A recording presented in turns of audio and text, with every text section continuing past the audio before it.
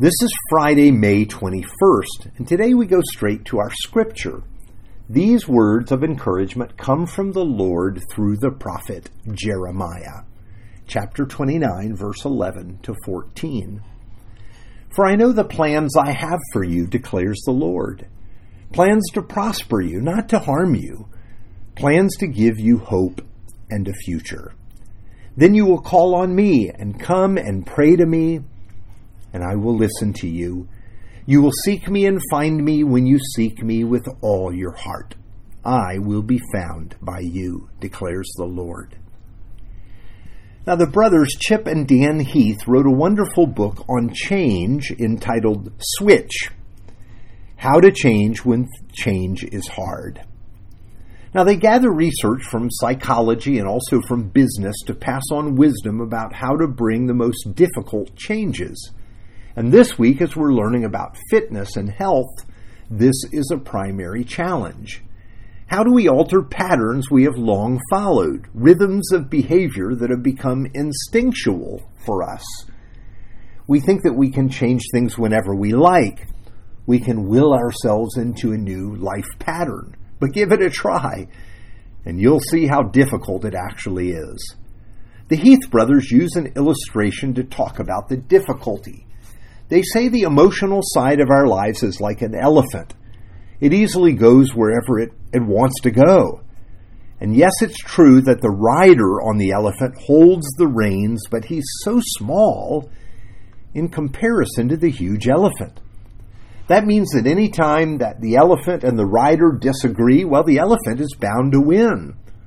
He has power on his side.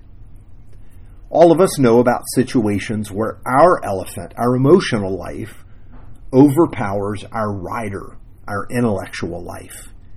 This happens when we eat food we know is not good for us, or when we skip going to the gym to work out.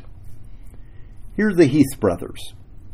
The weakness of the elephant, our emotional and instinctual life, is clear. It's lazy and skittish, often looking for the quick payoff, the ice cream cone, over the long-term payoff, being thin.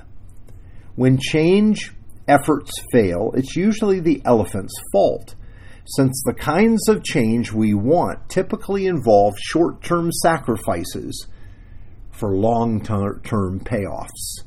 We cut back on expenses today to yield a better balance sheet next year.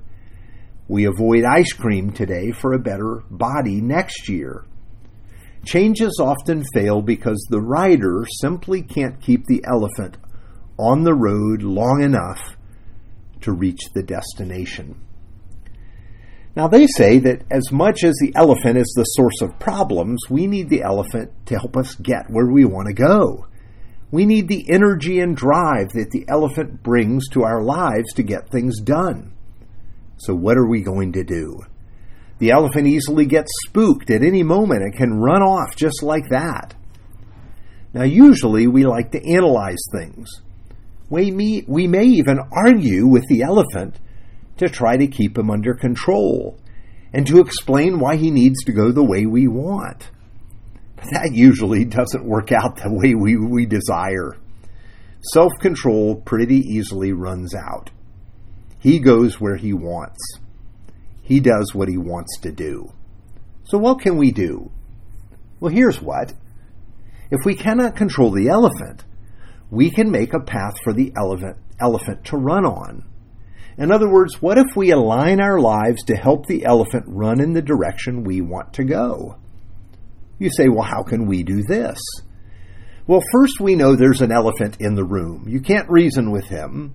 It's about feelings and desires, and many of your actions, well, they've become almost automatic. So to speak to your elephant, you need to remember this. Discover and address the feelings that are involved. And second, you can shape the path. The elephant may run off. So what happens if you've shaped the path in front of him and you've shaped it to move in the right direction?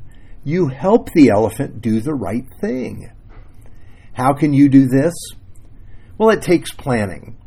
For example, you've learned that when you go into a movie, you buy popcorn and you eat the entire container full.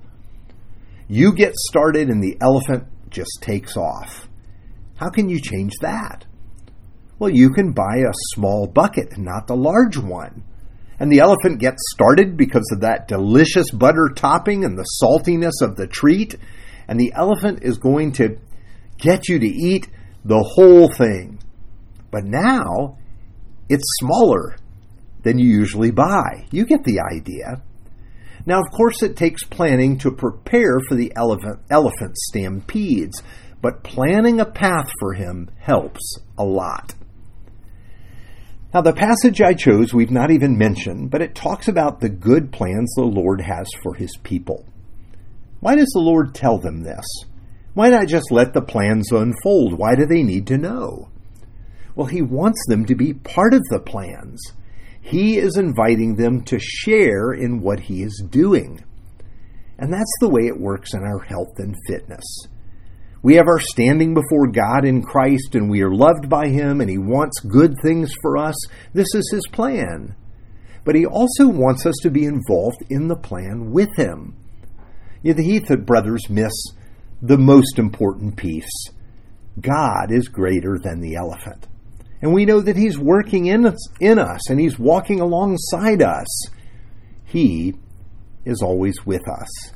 And that adds an extra dimension. We get to do this with him, looking to him by faith, trusting in him for the results, and resting in him in all things. So today, what plans can you make to set out the path for your elephant? Remember, there's an elephant in the room.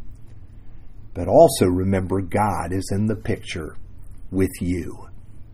Let's pray.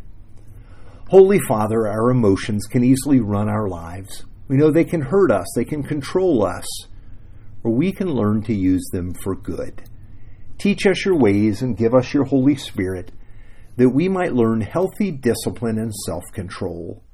Thank you for your love that is constant, in season and out of season. For in your name we pray. Amen.